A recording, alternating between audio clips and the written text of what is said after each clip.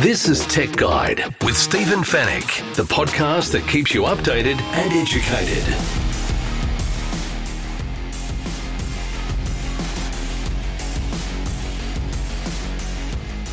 Tech Guide, episode 510. Hello and welcome to the show. Great to have your company once again. My name is Stephen Fennick. I'm the editor of techguide.com.au.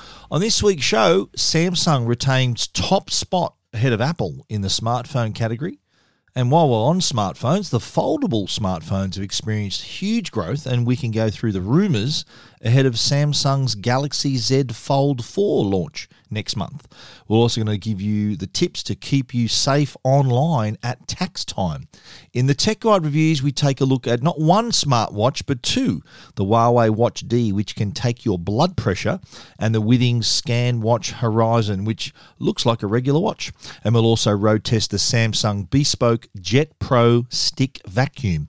And we'll answer all of your tech questions in the Tech Guide Help Desk. And it's all brought to you by Netgear, the company that keeps you connected, and Norton, the company that keeps you protected.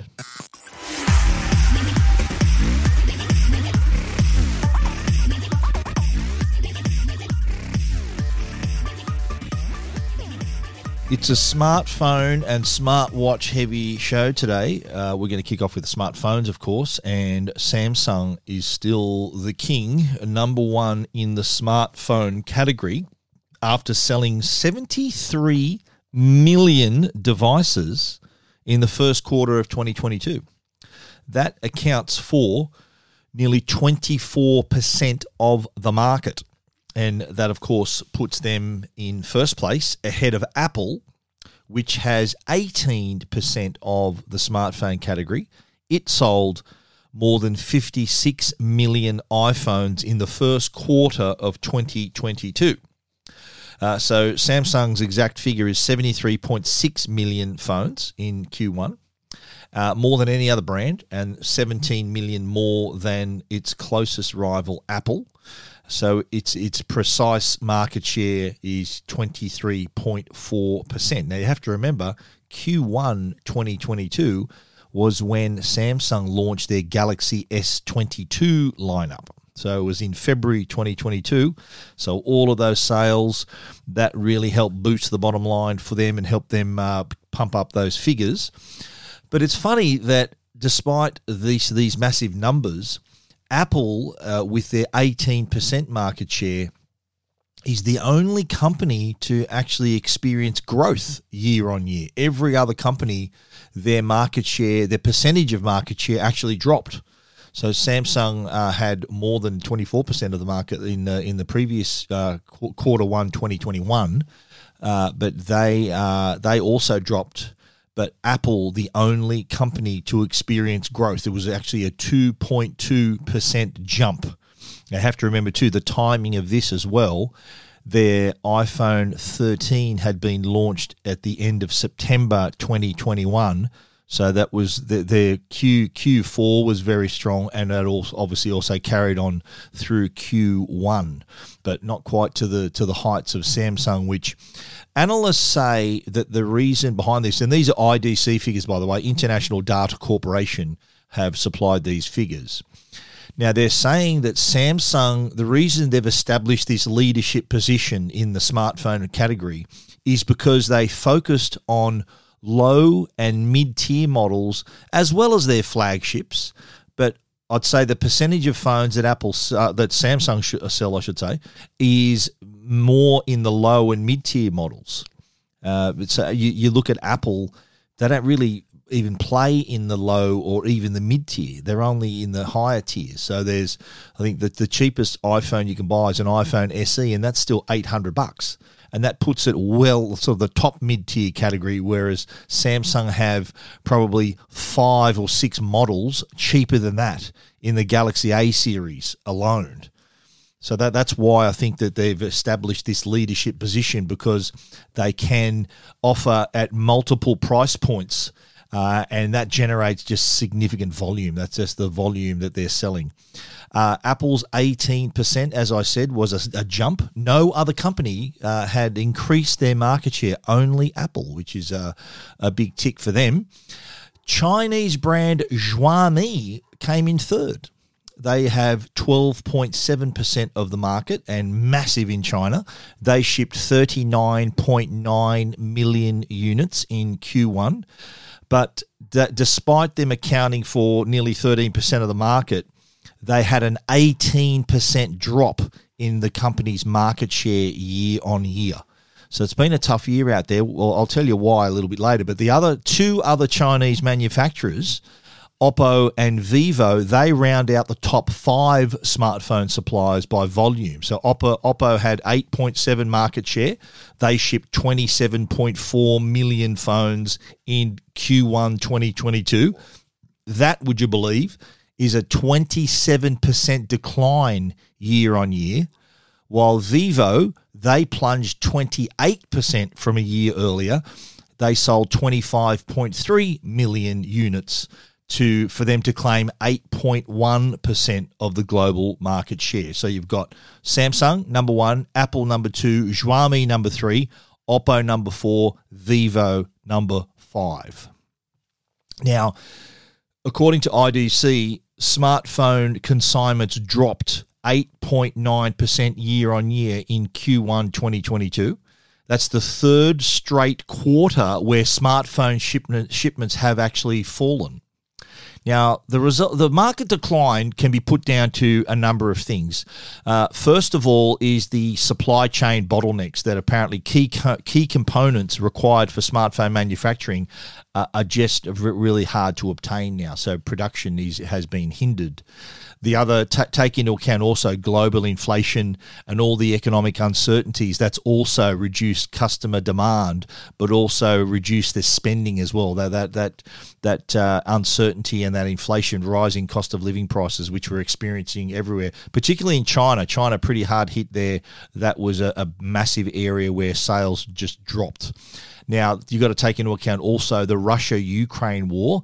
That also creates more market uncertainty and has actually forced manufacturers to revise their growth predictions for 2022 because it's having, I think we've spoken about it on a previous show, where Russia and Ukraine are actually two countries that actually they do a lot of work in the chip space, so the semiconductor space. And with these two countries at war, that has also been a factor that's affected the smartphone market, among other markets, the car market, appliances market, you name it. Anything that needs a chip inside it, they've had some tough times in the last couple of years. Now, the reason Apple and Samsung have stayed at the top, they've simply just managed their supply chain a little bit better. They've their supply chain issues. I guess they got a lot of buying power when you're companies of that size. They've managed their supply chain better than all these other companies, and they've sidestepped these dramatic slumps that other manufacturers have experienced. Apple's actually grown by 2.2%, so they're doing something right. Those figures and all that story, if you want to find out a little bit more about that, is a very competitive market, and Samsung's at the top, closely followed by Apple, and generally it's dropping, but Apple's managed to see some growth in that period. If you want to read a little bit more about that story, you can check it out at techguide.com.au. This is Tech Guide with Stephen Fennick. While we're on the subject of smartphones, let's talk about another category within the category, and that is foldable devices. Now, there's some interesting news that the market for foldable smartphones has grown significantly. Global sales were 4 times higher in 2021 as they were compared to 2020. Now, yes, this is a relatively young market, although Samsung's about to release the 4th generation of their foldable devices, and any growth, I guess, from a small start, you can grow from a smaller start. So even though they've grown 4-fold, its small amount of the market is foldables. So growing 4 times, while it sounds good and is moving in the right direction, it's not like that they're competing against regular smartphones. But the appetite for these devices is growing, and Samsung is leading the way. They're about to launch the new Galaxy Z Fold 4 and the Galaxy Z Flip 4 in August. We'll talk about more about that in a minute. But just you got to think here, Samsung, number one smartphone manufacturer, we were just talking about that. But they're also probably the most advanced company when it comes to foldable devices. So they're kind of, at the moment, they're in the market on their own. So they're taking a leadership position here. Well, they're first mover advantage, being able to get these products in front of customers before any other company. Now you can just imagine what the potential for this market would be once a company like Apple joins in. And we've seen in the past so many times where Apple's not first to the party, but when they do arrive at the party, it's a game changer. So you can just imagine what's going on at Apple, whether they're going to enter this market, whether it's going to be in a year, in 2 years, in 5 years, or if at all they're going to enter this market. Now, the speculation that from me about this from on Apple's side is what sort of foldable would they make? We've seen now with Samsung, they've got the Galaxy Z Fold 4, the Z Fold. So that's basically a smartphone that opens up to a tablet. Their other device is the Galaxy Z Flip, which is a phone, looks like a regular phone, but folds in half, so you can fit it in your pocket.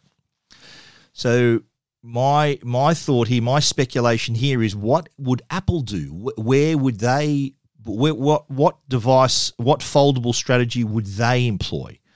My gut says that Apple want to not only preserve their iPhone sales, but they also want to preserve their iPad sales.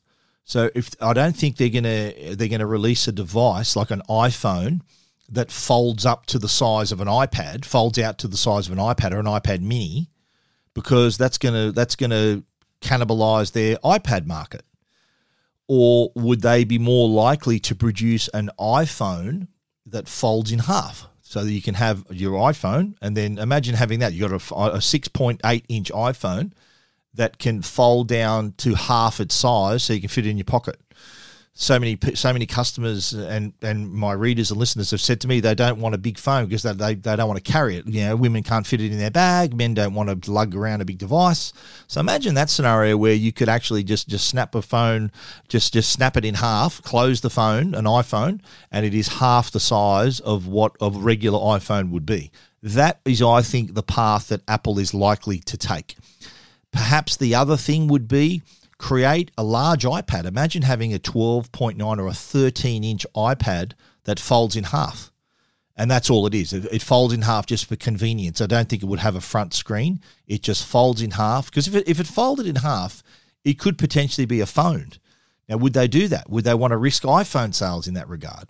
So I think the guys over at Apple they're taking a really measured approach to this. They're not rushing into anything. Like Samsung's tablet market, while it's healthy, it's not like they're anywhere near the iPad in terms of sales. So whether their phone opens up to, I think it's going to be like a 7.6 inch like last year's Fold, that's not really going to cannibalize any other tablet, the Tab S tablets in the market. They're a lot bigger than that.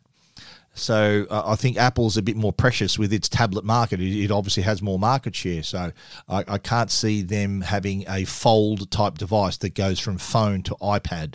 That would surprise me. If they did, brilliant. I'd buy that. But I can't see it happening. I probably see the more likely that they're producing an iPhone that folds in half rather than an iPhone that folds out to an iPad. Now, let's talk about the rumours, plenty of them roaming around right now, especially about the Galaxy Z Fold 4 and the Galaxy Z Flip 4. Our info is that there will be a launch in the US in early August. I think it's going to be around about the 10th of August is the rumour. That's been around for quite a while, where they will announce the Galaxy Z Fold 4 and the Galaxy Z Flip 4. Now, on the Z Fold 4 side, it will reportedly have a less visible crease. When you open up, anyone who's seen the Galaxy Z Fold, you open it up, and the crease is quite obvious. The hinge above the hinge on the screen. That's quite obvious on the current model. Apparently, rumours are that you can barely see the crease now once it's open flat. So that's pretty cool. And it'll have a 6.2-inch HD plus AMOLED 120 hertz front screen, according to the rumours, with 12 gig of RAM and storage capacities of 256 and 512 gig. It will open up then to the 7.6-inch XGA AMOLED, also 120 hertz screen. It'll have a rear triple camera system, which includes a 50 megapixel, 12 megapixel, and a 10 megapixel camera. Now, the other speculation around the Z4 is about the S Pen. Now, we remember last year the Galaxy Z Fold 3 introduced S Pen compatibility, but there was nowhere to put it. So if you are, say, like this year's S22 Ultra, for example, that is kind of the new Galaxy Note with the S Pen built in, and you could just slot the S Pen into the phone and it's there whenever you need it. Not the case with the Z Fold 3. You had to buy a case, and the case had a little pocket for the S Pen, or you just got to carry it around loose, which is a bit of a hassle. The speculation is whether the Z Fold 4 will make room for the S Pen inside the device, like the S22 Ultra. I've heard differing reports about this, whether it will have a storage slot or not. I've heard rumours on either side that it will, and then other rumours to say that it won't. I guess we'll have to wait till early August to find that out for sure. The Z Flip 4 will basically look the same as it does now, as will the Z Fold 4. Nothing dramatic in terms of design. There will be little improvements on the device. The Z Flip 4, same thing. It'll look virtually the same. It'll be lighter, according to some of the rumours, and the front screen will also have a lot more functionality and capability, including being able to run apps on their own on that smaller front display, like you would on a wearable device, like you would on a watch. So imagine having a little app running on the front of your phone. You don't have to open up the phone. It's running there, and it runs on its own, doesn't need the big screen to open up for it to operate. Also talk that the Z Flip 4 may also inherit the S Pen compatibility as well. But I guess the device is just too small to have the S Pen stored on board. That's just it goes against, really defeats the purpose there. But if having S Pen compatibility, it might be an optional extra for customers.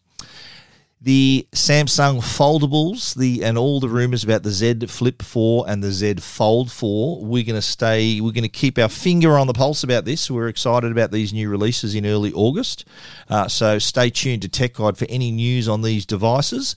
But if you want to see more, we've got a story up on Tech Guide today. If you want to see these rumours for yourself, find out a little bit more about foldables, you never know, your next phone might be a foldable. If you're thinking about that, then you should take a look at our story.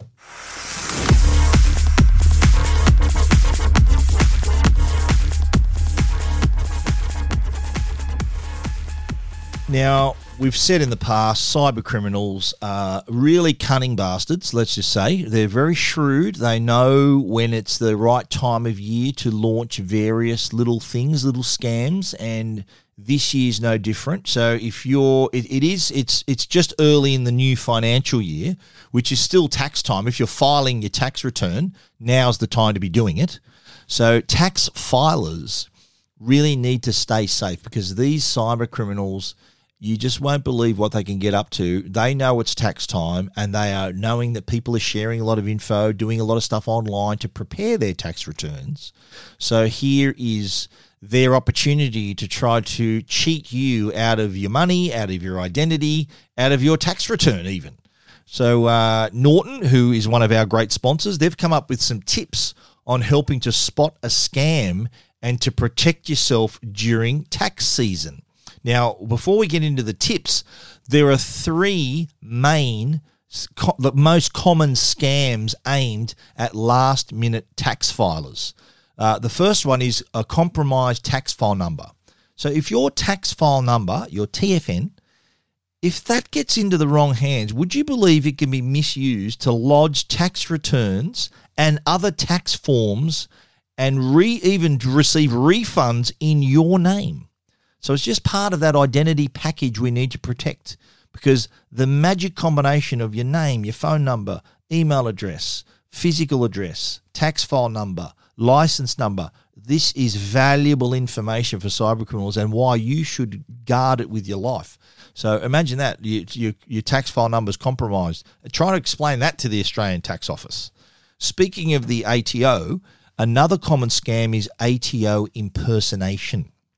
Now, these cyber criminals, they look for opportunities around this time, and a common scam is impersonating the ATO. So just keep this in mind. The ATO will never, ever send you an unsolicited pre-recorded message to your phone. So I've received this robocall myself. There's been a warrant issued for your arrest of outstanding tax to be filed to the Australian Tax Office. It's a scam, people. Their robocalls are fake. So what they're trying to do here is trying to obtain your bank account details and other identifying information. So normally that robocall would end was press 1 for us to process your return. And a lot of people have gone down that path, and bank account details have been shared and other identifying information, and boom, they've lost their money. And of course, phishing scams is the other big one, the third big threat. And several types of tax-related phishing attacks. So you can, there's even, this is how shrewd these bludgers are, right? The cyber criminals, they can even impersonate a person's employer. So imagine you work for, I don't know, a big companies that employ millions of people. So it's a numbers game. That the odds are that a person receiving that email will possibly work for that company. So you can just imagine an email that's the message is, let's make it easy for you, let's help you with your tax, let's get it done. And people, path of least resistance, they'll think, okay, great, let's click on this, let's get this done, not knowing that that this is a scam, that they're just giving all their details and bank account details to a scammer. That's a very common one. The other, of course, is impersonating the ATO, which we've mentioned, but also is a government agency. Like it might be like MyGov was a big impersonated during COVID. So around this time, really just look twice, check out things, and this is the time to talk about these tips now. The tips from Mark Gorrie, who's the APAC director at Norton LifeLock. His tips about for last minute tax filers.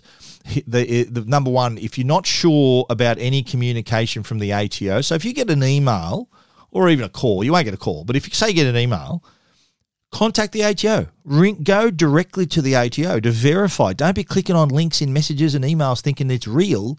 Assume every email you get is trying to scam you. I think that's the best approach. That's what I tell my parents. My parents are both in their 80s. I said, look, any email you get from what you think's a telco, a bank, the ATO, assume every single one is a scam and look at it that way. And that's what they do. They go to the branch, they ring up, they do their own thing. They don't click on any links in there. Also, another tip, know the status of your tax affairs. Know how you are traveling. Do you owe money? Are you going to receive a refund? Know that. So that way, if some idiot rings you saying, oh, you owe us money, you say, no, I don't. I'm getting money. So just know your affairs. Also, when filing your taxes online, use a secure Wi-Fi connection, especially in public Wi-Fi. People wonder, how the hell do people, would scammers find out about this? You use public Wi-Fi. There is a way for someone, and the odds of this are pretty low, I understand, but it happens. If you're in a public Wi-Fi and say you're looking at your bank account or you're looking at finding your info for your tax return, some other person on the network, the same public free Wi-Fi network, could be snooping all the other connected computers and see exactly what you're looking at. You can see you're looking at your bank account. They see you typing in a password. They see your bank account, your details, your ATO, your tax file number. They can see all this. So a way around that is using a secure VPN. That's part of the Norton 360 software. Secure VPN is among other features, but that is one of them. So the advantage of that, have that switched on if you're on public Wi-Fi. So that way no one can see what you're doing. That's your own public tunnel into the internet. Also, of course, use security software. Norton, of course, Norton 360, they're sponsors of our show.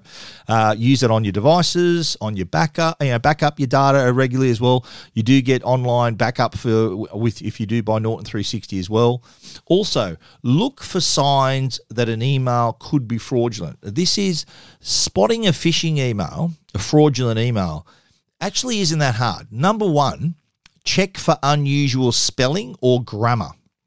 Normally, a lot of these scams originate in countries where English is not the first language, and so there's unusual spelling, grammar. It's not really good English in the email. The other thing too is to see if they're addressing you by name. It might say, "Dear sir, to whom it may concern." That's a generic email. And as I said, it's a numbers game. That email's probably gone out to 5 million people. If they get a return from 0.1%, then it's massive. So just keep an eye out for that as well. If there's an urgency to press on a link or open an attachment, another red flag. So that's what these fraudsters use. They're the tactics they use to try to get you to download malware or compromise your personal information. Keep those in mind. So if you are filing tax around this time, and who isn't, be careful out there. Make sure you're taking those precautions. Now you know what to keep an eye out for. We don't want you to become a victim. If you want to read more about the tax tips from Norton, check it out at techguide.com.au. Keeping you updated and educated. Tech Guide with Stephen Fennick. The Tech Guide podcast is proudly supported by Netgear. They're Australia's #1 Wi-Fi brand. If your home demands superior Wi-Fi, treat it with a masterpiece in connectivity. Bring your Wi-Fi up to speed with Orbi Wi-Fi 6E from Netgear. Orbi Wi-Fi 6E is the first and only Wi-Fi 6 quad-band whole home mesh system, opening an exclusive all-new 6 GHz superhighway that's fine-tuned to deliver unprecedented Wi-Fi speeds and smoother streaming simultaneously across the smartphones of today and tomorrow. It's Wi-Fi perfectly engineered. Wi-Fi 6E, the fastest Wi-Fi ever. Find out more at netgear.com.au/best Wi-Fi. And now, a Tech Guide review with Stephen Fennick.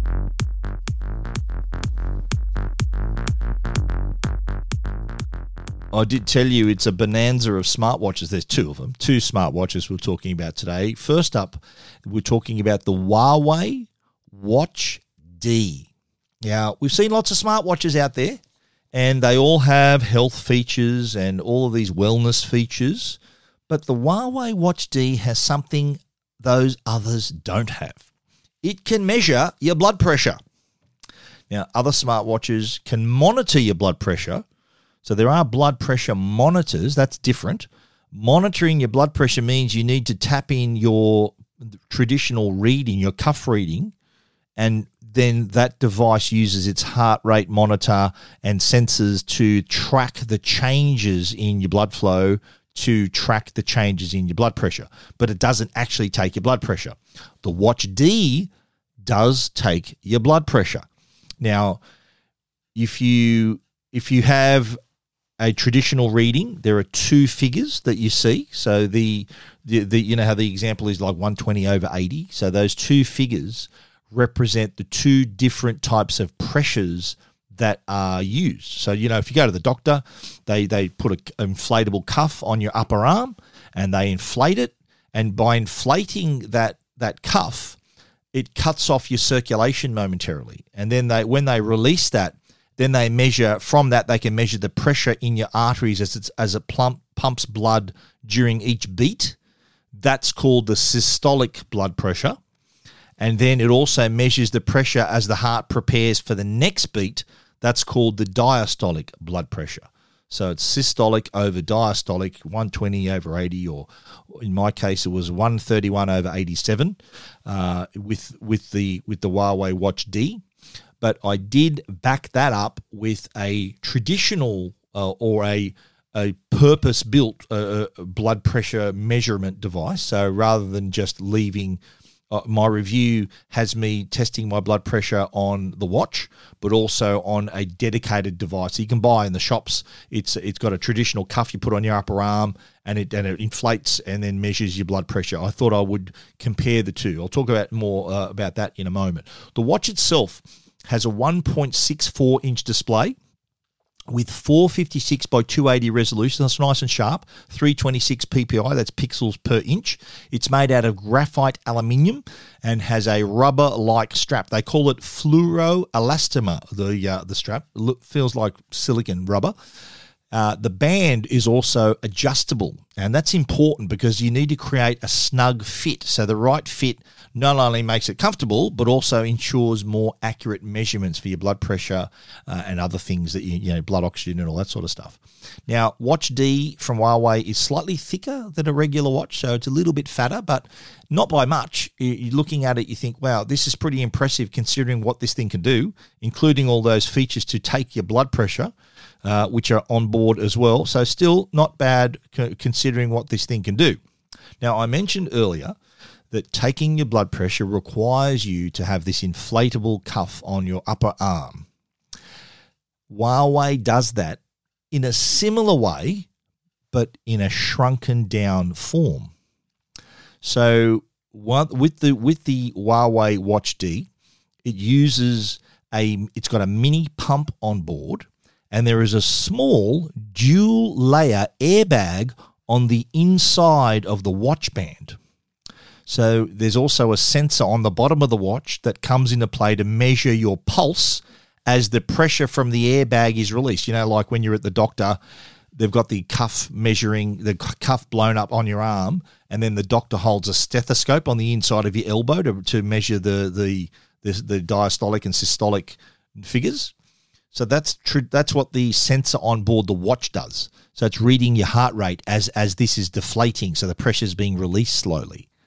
So to start the test, all you got to do is press the blood pressure icon on the smartwatch's home screen. Now, here's the instruction they give you. You need to rest your arm with the watch on it. So in my case, it was my left arm. You have to rest the watch at heart height. So basically, like your arm's in a sling, you sort of put it across your body around the same heart height as your heart. And then you need to be in a relaxed seated position for the test.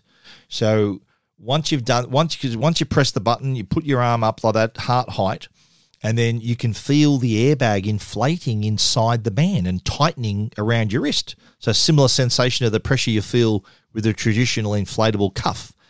And you feel it sort of pumping up to its maximum and then slowly releasing. And then after about 30 seconds, you hear a beep, and that indicates the test has been completed. And then you can see on the screen what your pressure, how it was measured. Now, I mentioned earlier I wanted this to be used on its own. We don't know how accurate it is. So what I decided to do was I actually got my dad. My dad's got this little blood pressure device. It's called the Omron. It's about, I think, $100. You buy it from the chemist, and it's got the cuff. And it's got a big unit that you press the button and inflates the cuff and then releases the pressure and then gives you those two readings. So I thought I want to put it up against like a dedicated blood pressure measurement device and to see just how accurate it was. Now, we took so many measurements on both the cuff, the Omron, and also the Watch D, and some pretty wild variations. We got as low as like 112/89, all the way up to like 153/96. So the optimum heart rate, blood pressure is 120. And 120 is like normal, 130 is slightly elevated, above 140 is high, and above 150 is really high. And same with the lower figure. Around 90 is about average. Anything lower than 90 is good. Anything way above 90 that's on the slightly higher side. But with those variations though, and look, I don't know how many times you've taken your blood pressure, but I do know for a fact that what you do, where you are, how you're sitting, what you're doing, what you've just eaten, that does affect your blood pressure. And there were these wild variations, but the wild variations were the same on both the Omron and the Watch D. So if the readings that were showing me I was 150/96, it was also showing on the watch as well as the Omron at the same time. So they were always in the same ballpark. So I did a test actually while I was writing the review. That test was 131/87. So I think there's a photo of that on my story. So you see the 131/87. And then immediately after that, I put on the cuff from the Omron and I did that test. and that result was 135/86. So pretty similar in terms of the blood pressure measurement. So I think that indicates to me that it's pretty accurate compared to a dedicated device. So it's in the same ballpark. As I said, so many variables for your blood pressure, but at least those variables are having the same effect on the Watch D as well as the other blood pressure measuring device. It depends on time of day, what you've been doing, if you've been exercising, did you just drink a coffee? There's all these little things that you need to take into account. But the beauty of having the Watch D on your wrist at all times, you can take as many readings as you want. And there is a little section where it lets you look at the past 15 measurements so that you can kind of get an average. You can even show that to your doctor and say, look, here's what my ballpark here, and they can take their own test, of course. But knowing your blood pressure is really important. If you do have a high blood pressure, then you obviously need to manage it, whether it's changing your diet, increasing your exercise, reducing your alcohol intake, getting more sleep. There's all these things you can do to reduce your blood pressure. But the fact that you can take it anytime you want, anywhere with the Watch D really makes it handy. So you don't have to roll up your sleeve and get the cuff ready and get it out of the cupboard and get it ready. This is ready to go anytime. All you need to do is sit still, put your arm up to heart height, and you're good to go. So I'm really impressed with it. It's the blood pressure is just one of many many health features. It can also take your blood oxygen levels. It's an ECG as well. Can take your heart rate to 24/7 heart rate monitoring. And on the exercise side, there's also more than 70 workouts as well, like running, walking, rowing, swimming, cycling, yoga. Everything's monitored through the Huawei Health app. This watch, by the way, can also be used with both an iPhone and an Android phone because the Huawei Health app works on both platforms. That's kind of the companion app for the connected smartphone. And it's also a smart device. You can tell you when you're getting a call, when you get a message, does all of that as well. Has a slightly elongated face, so it's not a square face, it's more rectangular. But you know what? Again, Huawei, amazing battery life, 7 days of battery life. So again, I don't know what magic they're weaving into their batteries on a wearable device here. It runs for an amazing 7 days, which lets you do a lot. And if you're taking your blood pressure, that would use up a lot of power. But I took my blood pressure, I think 35 times in a couple of days, and the battery hardly moved. So big tick on the battery life as well. The Huawei Watch D, it's $799. It's a little bit more expensive, but you know what? If it's all about your health, if you do have high blood pressure or you need to monitor your blood pressure, I think this is an ideal thing and can cover all your health, wellness, and fitness needs. Really does a great job. If you want to read our complete review of the Huawei Watch D, you can check that out at techguide.com.au.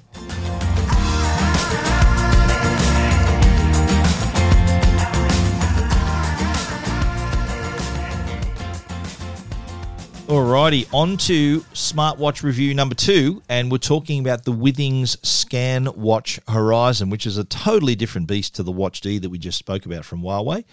The Withings ScanWatch Horizon is a smartwatch, but doesn't look like it. And I think that is a big tick for many customers. I think there's a lot of watch fans that they love their watch, and they want the smarts, but they just don't like the look of a smartwatch. Like the Huawei Watch D is just basically a screen you wear on your wrist.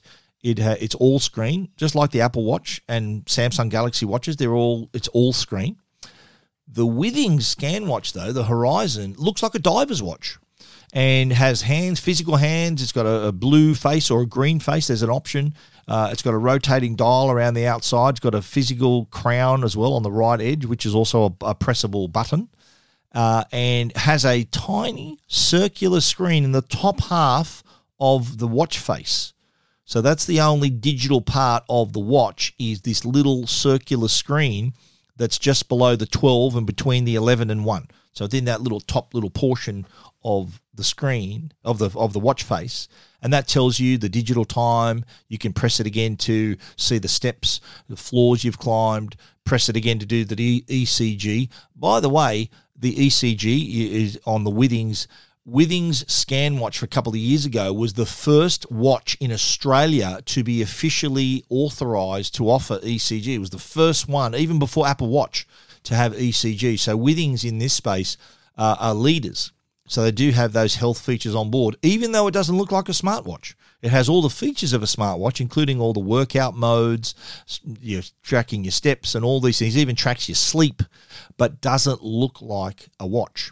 Now, it does have a stainless steel band, so the watch band, and as well as all the tools you need to remove the links. I remember when I got my review unit, I actually had to remove a couple of links because it was a little bit loose, and the tools were all there. So there's like a little hammer and a little pin and a little guide rail. So you put it in there, and it was no sweat taking out 2 links and making this a more snug fit. The watch itself has not only the stainless steel band, but also stainless steel design as well. It looks pretty impressive, I have to say. Can monitor your heart rate as well. There's a heart rate through the embedded PPG sensor. It also has breathing disturbance detection, which while sleeping, this can sense nighttime breathing disturbances, which are a sign of sleep apnea.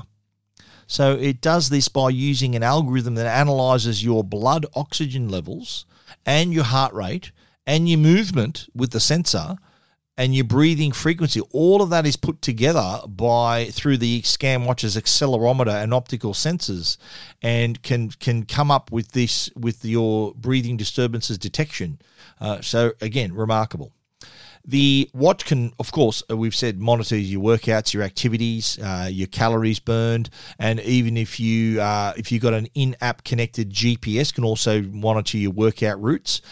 Can monitor more than 30 activities too: walking, swimming, running, cycling. Of course, swimming, because it's a diver's watch. It is waterproof, to a depth of 30 ATM, I think it is. So that's like a diver's watch, where you can get down there and you're not going to risk damaging the device, because it does have that protection. You can you can take this diving or snorkeling or swimming. Like a lot of people ask me, can I take a smartwatch for a swim? Or to the beach, and of course you can. But I think the rule of thumb here is to make sure you have you give it a rinse. So you can take it in the surf, but if you rinse it out in salt, because it's salt water, best thing to do is rinse it off. It's 10 ATM, by the way, water resistant. So that's similar to like what you'd expect with a diver's watch. And with this watch, you can definitely take it for a swim, as you can with others. It's just a good idea to give it a rinse, especially if you're swimming in salt water, just to ensure that there's no damage there. But the Withings ScanWatch Horizon, I think it's the smartwatch for people who don't want a smartwatch. They want the smarts, but they want the traditional style and design. And that's what Withings delivers in spades. It's a nice looking watch, I've got to say. I think it'd be popular amongst those who don't want to be just wearing a screen on their wrist. They want a physical watch. They want the hands. They want the whole diver's watch look. What I like about it too, because the little display is up in the top half of the watch face. If it's say it's at 12 o'clock or 10 to 12 or whatever, if you want to look at the screen, the hands are actually in front of the screen. So when you press the button to activate the screen, the hands actually just part. They move out the way. Then you can see whatever you need to see on the screen. Once you're done, the hands just pop back into position. I reckon that's really cool. It is obviously, if you want to be able to read the screen at any time, and of course if it's 4:30, where the watch the hands are at the bottom end of or 6:30, if any of the hands are the bottom half of the screen of the face, no such problem. But if it's up top, if it's around there, getting to the top of the hour, it does move out of the way for you, which I think is a pretty nice little feature. The ScanWatch Horizon, and I think it's $699.99, which is more expensive than a smartwatch, because I think you're getting 2 for 1 here. You're getting the style, and look, it's stainless steel. It's made out of really nice materials. So you're getting the watch, a real watch, as well as the screen and the smarts. Battery life, too, I should mention that. Battery life is an amazing up to 30 days. Now, people are saying, how the hell do they do that? Well, I'll tell you how. It's not powering a large display. It's only powering a tiny little display when you need it. That display is only on when you press the button. So it's not like it's on all the time. It's only powering that screen when needed. So it's that's the reason why you're getting that amazing 30-day battery life. Not like an Apple Watch where you got this big screen powered 24/7. You need to charge it every day, and other smartwatches are the same. In this instance, 30-day battery life, which is incredible. Now, the other good thing too on the workout side too, you can link a lot of third-party apps through the HealthMate app, which is what you use to link it to your phone. And that's including Apple Health, Google Fit, Strava, MyFitnessPal, all linked through the Health app as well. So you get the complete experience, even though it doesn't even look like a smartwatch.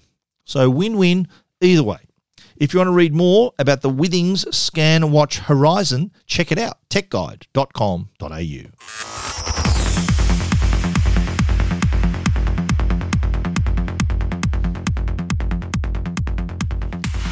Okay, let's get into the cleaning space now. And Samsung not only make smartwatches and tablets and smartphones, but also they make vacuums. And in this instance, the Bespoke Jet Pro Extra Stick Vacuum. Now, this is a cleaning system, I like to call it, because it's not only the vacuum, it's also a charger, but it's also a cleaning station. So it's all this little system built into one. So the Jet Stick itself rests on top of the charging station, which also doubles as the cleaning station. So you can empty out debris down into a bag that will last. It take a couple of months to fill it, but it is a nice little system. There's 5-layer filtration with metal mesh grill. So it filters up the larger particles, while the washable microfilter captures up to 99.999%. There's always that 0.0001% that get away with it. But look, if you can get the rest of them, you're doing pretty well, of the fine dust particles. This is really important because cleaning is one thing, but cleaning hygienically is another, and that's what Samsung's done here. Dyson also, they make massive claims in that area, and that they also can back that as well, of course, but because of their filtration system. But Samsung also in that same ballpark, because what's the point of cleaning when if you're moving stuff around and if you've got sensitivities and allergies, it's only going to make it worse. So this is good to know that you've got this filtration system that can get rid of all the nasties out of the air as well. Now, this is we use this for a few weeks before our review, and this is both a vacuum and a mop. And so I'm the owner of 2 Dalmatians, Ziggy and Logan. You've probably seen their photos in my phone reviews. I always take photos of them with phones that I'm reviewing. But we also made use of the Pet Tool. The Pet Tool lets you clean up furniture and bedding and stuff like that if your pet happens to sleep on your bed. Mine don't. They're too big. It'd be like a horse sleeping on my bed. They're quite big dogs. But they do get near the lounge. They don't sit on the lounge, but they get near the lounge, and I can see their fur on the carpet and everything. So that's why I need a good vacuum. And the Bespoke Jet Pro Extra Stick really did a good job here. In terms of suction, I think this really held its own. There's 4 levels of suction: mid, so minimum, middle, maximum, and jet. Offers up to 210 watts of power and goes up to 135,000 RPM. That's pretty solid. The modes are set through the buttons on the handle. The display also tells you the charging status when it's on the cleaning station, so it'll tell you a percentage of battery, but it also gives you, while you're using it, the remaining running time. Now, the suction, as I said, was pretty solid, and the main Jet dual brush head was really cool for removing hair from our carpets. Like, I've got chocolate-coloured carpets, like dark carpet, and my Dalmatians, they've got little white hairs, and you can see them plain as day. But one sweep of the Jet dual brush head on the Bespoke, the Samsung Jet Bespoke, and they were gone. Now, the obvious comparison here is, how does it go against a Dyson? Now, I've got to say, probably suction-wise, Dyson might have the edge. You can just feel it on the carpet just slightly more, not much more. But the Dyson, while it has that slightly better suction, it's only a vacuum. Doesn't have the cleaning station, doesn't have the mopping capabilities, doesn't have the charging station. So I think if you're comparing it just on price, you're getting a lot more for your money with Samsung. If you're comparing it just on suction while vacuuming, I think Dyson just has the edge, but not by much, I've got to say. Both produced great results. The The just Bespoke Jet Pro Extra Stick Vacuum, the Jet mode gives you roughly about 9 minutes of cleaning time. That's like the boost mode on your Dyson, which is about similar, sort of 7 or 8 minutes. You get full power or everything you got, about 9 minutes. Good thing though about the Bespoke Jet Pro is you get 2 batteries with it. So one can be on the device itself, on the vacuum charging, and you can have another charged battery on the little accessory stand that you get with it as well. So if your battery suddenly runs out, you can just go over to the stand, pop in, take off the old one, put that on the stand and pop in the new one, and then you're away. And then the battery that's attached to the vacuum on the charging stand is what's going to be charged. So you probably need to, once you put the vacuum back, once that battery's charged, it's an idea to then pop that battery off, the fully charged one, put that in the stand, and then get the other battery and charge that fully so that when you're ready to go, you've got 2 fully charged batteries, so you get double the cleaning time. The PET tool, smaller head, but gives you a nice little vacuum on vacuuming furniture, on beds and stuff like that. So not everyone has massive dogs like I have, but little dogs that sometimes sleep on your bed. You can vacuum up after them. If they're sitting on your lounge, same deal. The main wand I like is height adjustable, so you can extend it a little bit. And there's plenty of accessories with it. There's all these tools that let you angle the head so you can maybe vacuum above cupboards or blinds and things like that. There's a short cradle as well, as I mentioned, so you can put all your accessories together. But let's talk about mopping. The mopping accessory, well, once you attach the mop, it's got a dual head, so there's 2 circular brushes that attach to the bottom.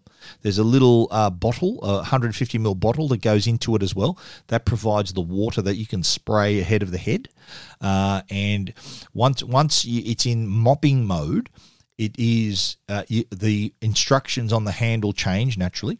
So it does, for you to dispense the water, to spray the water, you can just press the plus button, and that does a spray of water ahead of the head, so that the circular brushes that are spinning quite quickly, you can then gives you a little bit of that water you can actually spread out a fair bit.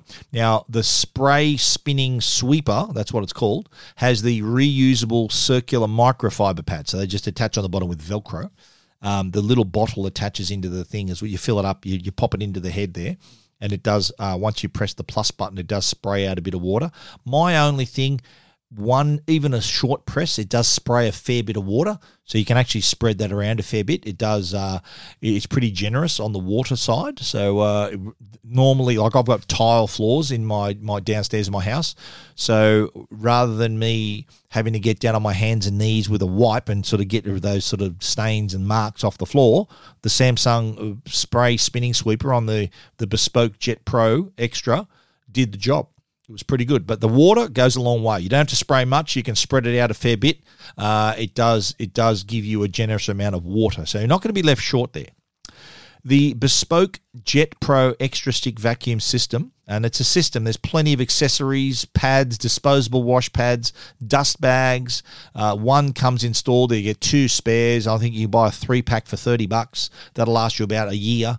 There's also the accessory cradle, 2 batteries, the PET tool, the jet dual brush, spray spinning sweeper, flexible tool, crevice tool, and the vacuum itself, and the cleaning station.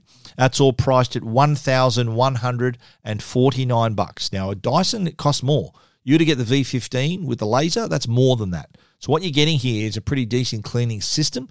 It's effective, works very well.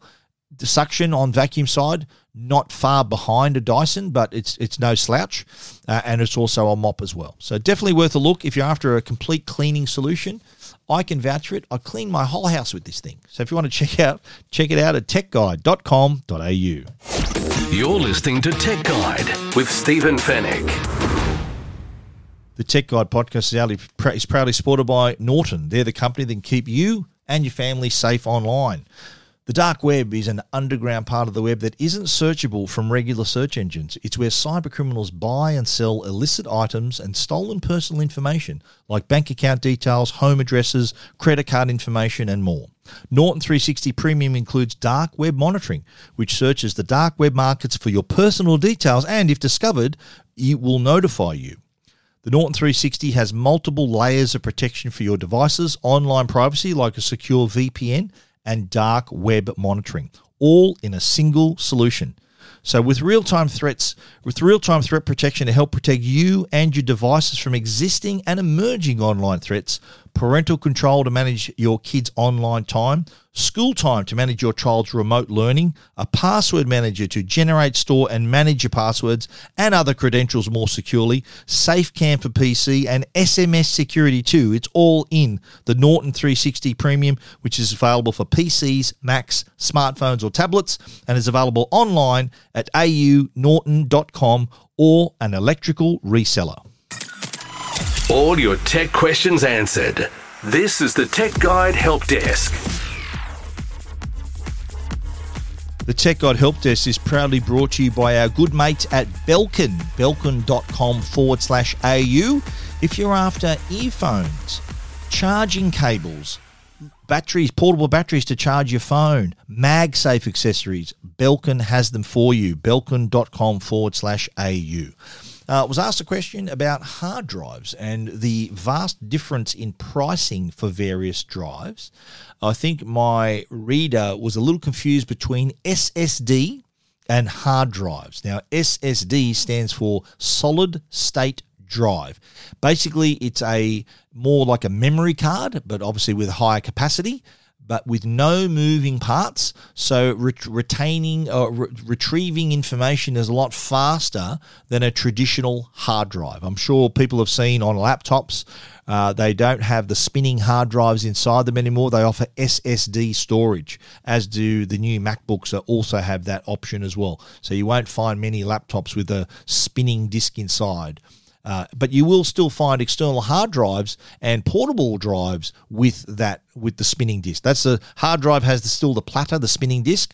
SSD, no moving parts, just like a massive memory card, and is more expensive. SSD is more expensive. So a terabyte SSD is going to cost you twice, if not more, than a terabyte external hard drive.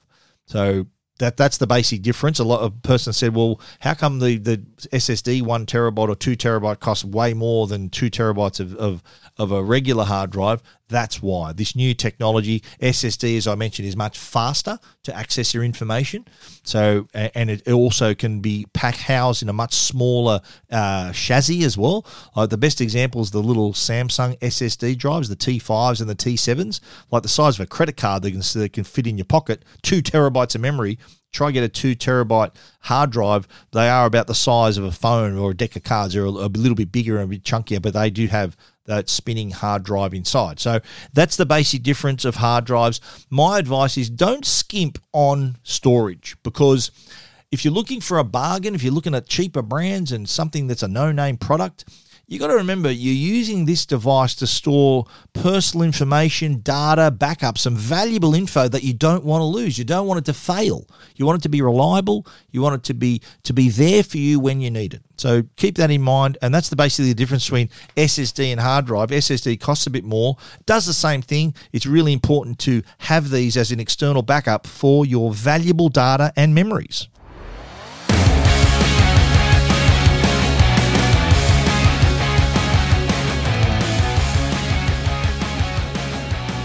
And that is our show for this week. We're glad you lasted this long. If you need to find out any more, you can find it at techguide.com.au. Everything we've spoken about is on our website. And please get in touch. info@techguide.com.au is our email address. Hit us up if you have any questions or need some troubleshooting. Also, the other alternative is to hit the Ask Stephen icon on the right side of the homepage, and that will get you an email to me. We want to also give a special thanks to our sponsors, Netgear, the brand you can trust for all your Wi-Fi needs, and also Norton, the company that can keep you, your family, and your devices safe online. Please support the sponsors that support the Tech Guide podcast. Thank you once again, and we'll be back with another show next week. So until then, stay safe and stay connected.